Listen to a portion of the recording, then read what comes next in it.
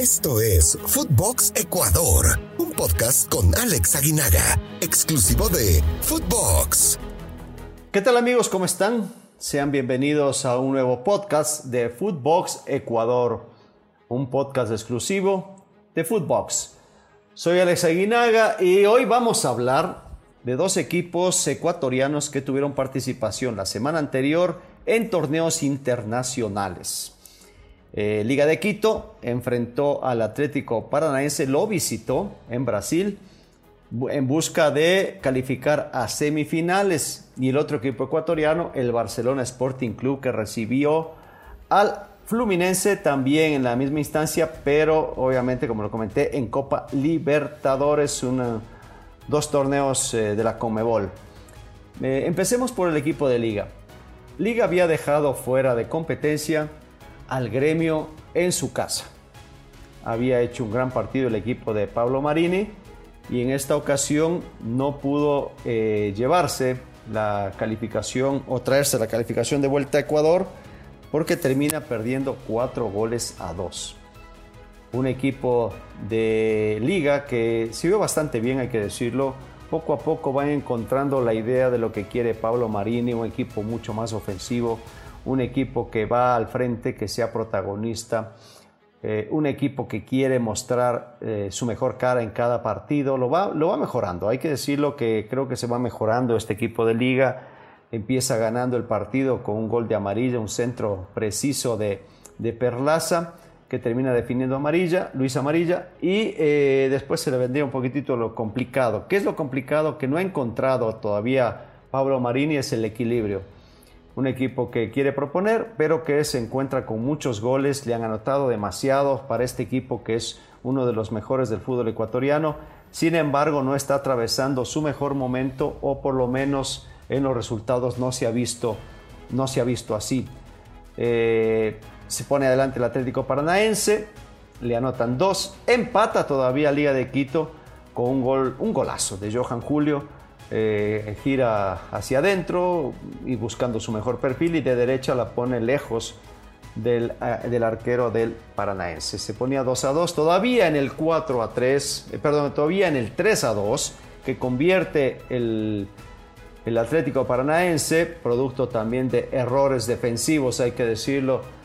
Pone Bisoli al minuto 62 un gol que acercaba a la calificación al equipo brasileño, pero todavía por el gol visitante Liga mantenía esa ventaja. Necesitaba un gol más y lo consigue producto de una falta penal el mismo Bisoli. Yo creo, si los hinchas me lo permiten, hablar de que no fue un fracaso este torneo, quizás por la misma situación de hasta dónde llega. Yo no le tengo miedo a la palabra fracaso, hay que decirlo, pero todo dependerá las expectativas o los objetivos hasta dónde quería llegar el equipo de Liga. Yo creo que avanzó mucho más de lo que se esperaba.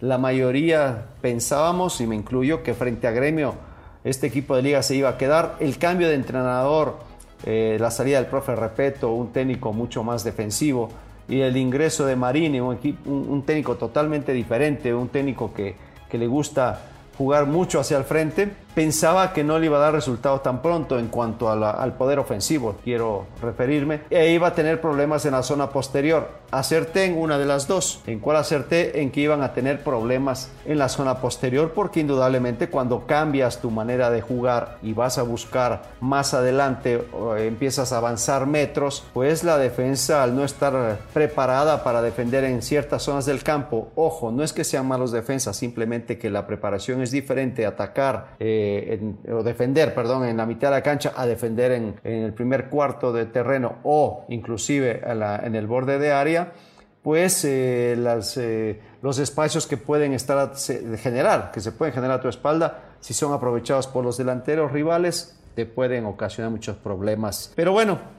Pablo Marini creo que encontrará la manera de equilibrar a este equipo. Se le está escapando también el torneo local. Va a ser muy difícil que alcance a los punteros, no porque tenga mucha diferencia de puntos, sino porque los punteros no están aflojando de ninguna manera. Y por el otro lado, ya pasando al equipo que calificó, hablando del Barcelona, hizo un gran partido de visitante frente al Fluminense, equipo al que recibió esta semana anterior. Empata 2-2 y tenía esa ventaja, ¿no?, de que con cualquier resultado en empate podría salir beneficiado, menos el 2-2 que iba a ser penales, o un 3-3 que por el gol visitante ya podría acceder el equipo brasileño. Un Barcelona que se dio la iniciativa totalmente para que el Fluminense tuviera el balón, para que el Fluminense sea el equipo que ponga la pauta, pero también jugando con dos puntas, el caso de Adonis Preciado, que a mi gusto hizo un gran trabajo, y Jonathan Perlaza, que aunque no se ha encontrado, intentó abrir la cancha, darle espacio también al paso a la subida de Pineda, a un Damián Díaz que sigue siendo el eje de este equipo de la Perla del Pacífico, y un Mastriani que le está ganando en la pulseada a Carlos Garcés, le está ganando porque está atravesando un mejor momento, y aunque no fue muy participativo o no tuvo muchas acciones, es el hombre que convierte el gol y que a la postre le da la calificación a Barcelona a semifinales. Semifinales en donde ya se habían instalado 3 equipos brasileños. Hablamos del Palmeiras, hablamos también del Flamengo, siguiente rival de Barcelona, y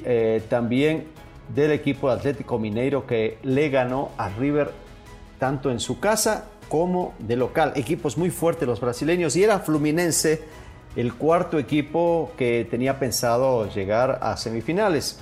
Hay que decir de este Barcelona que ha sido el único equipo diferente a brasileños y argentinos que en los últimos 5 años ha estado en esta instancia, en las semifinales. Ya creo que lo consiguió en el 2017 y ahora lo vuelve a hacer.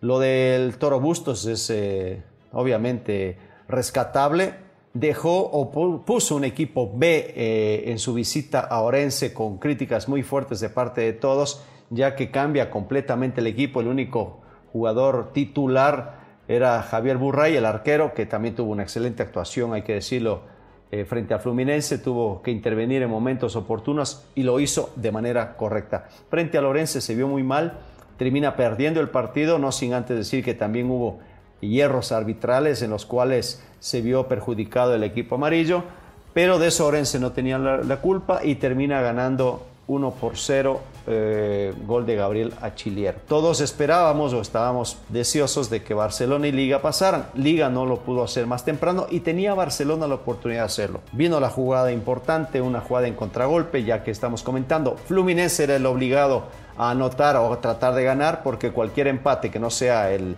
2-2 o el adelante 3-3 con más goles podía darle el paso directo a el Barcelona, como así ocurrió. Barcelona aprovechó la oportunidad en una descolgada, el robo de balón, y después el pase de Hoyos a Gonzalo Mastriani, 2 jugadores que fueron contratados, llegaron de Guayaquil City, y termina definiendo la serie 1-0. Le daba la tranquilidad a Barcelona de poder manejar mejor el partido, de seguir haciendo lo que estaba haciendo, defendiendo muy bien y tratando de ser letal en los contragolpes. No pudo anotar más goles, tuvo una segunda oportunidad, no convirtió, y por el otro lado, al final una falta penal ya en minutos finales, en el último minuto prácticamente, termina convirtiendo el equipo de Fluminense el 1-1, pero que lógicamente no le alcanzó para poder llevarse la calificación o tratar de llevar esta instancia a los penales. Hay que recordar de lo que pasó hace mucho tiempo, y hablamos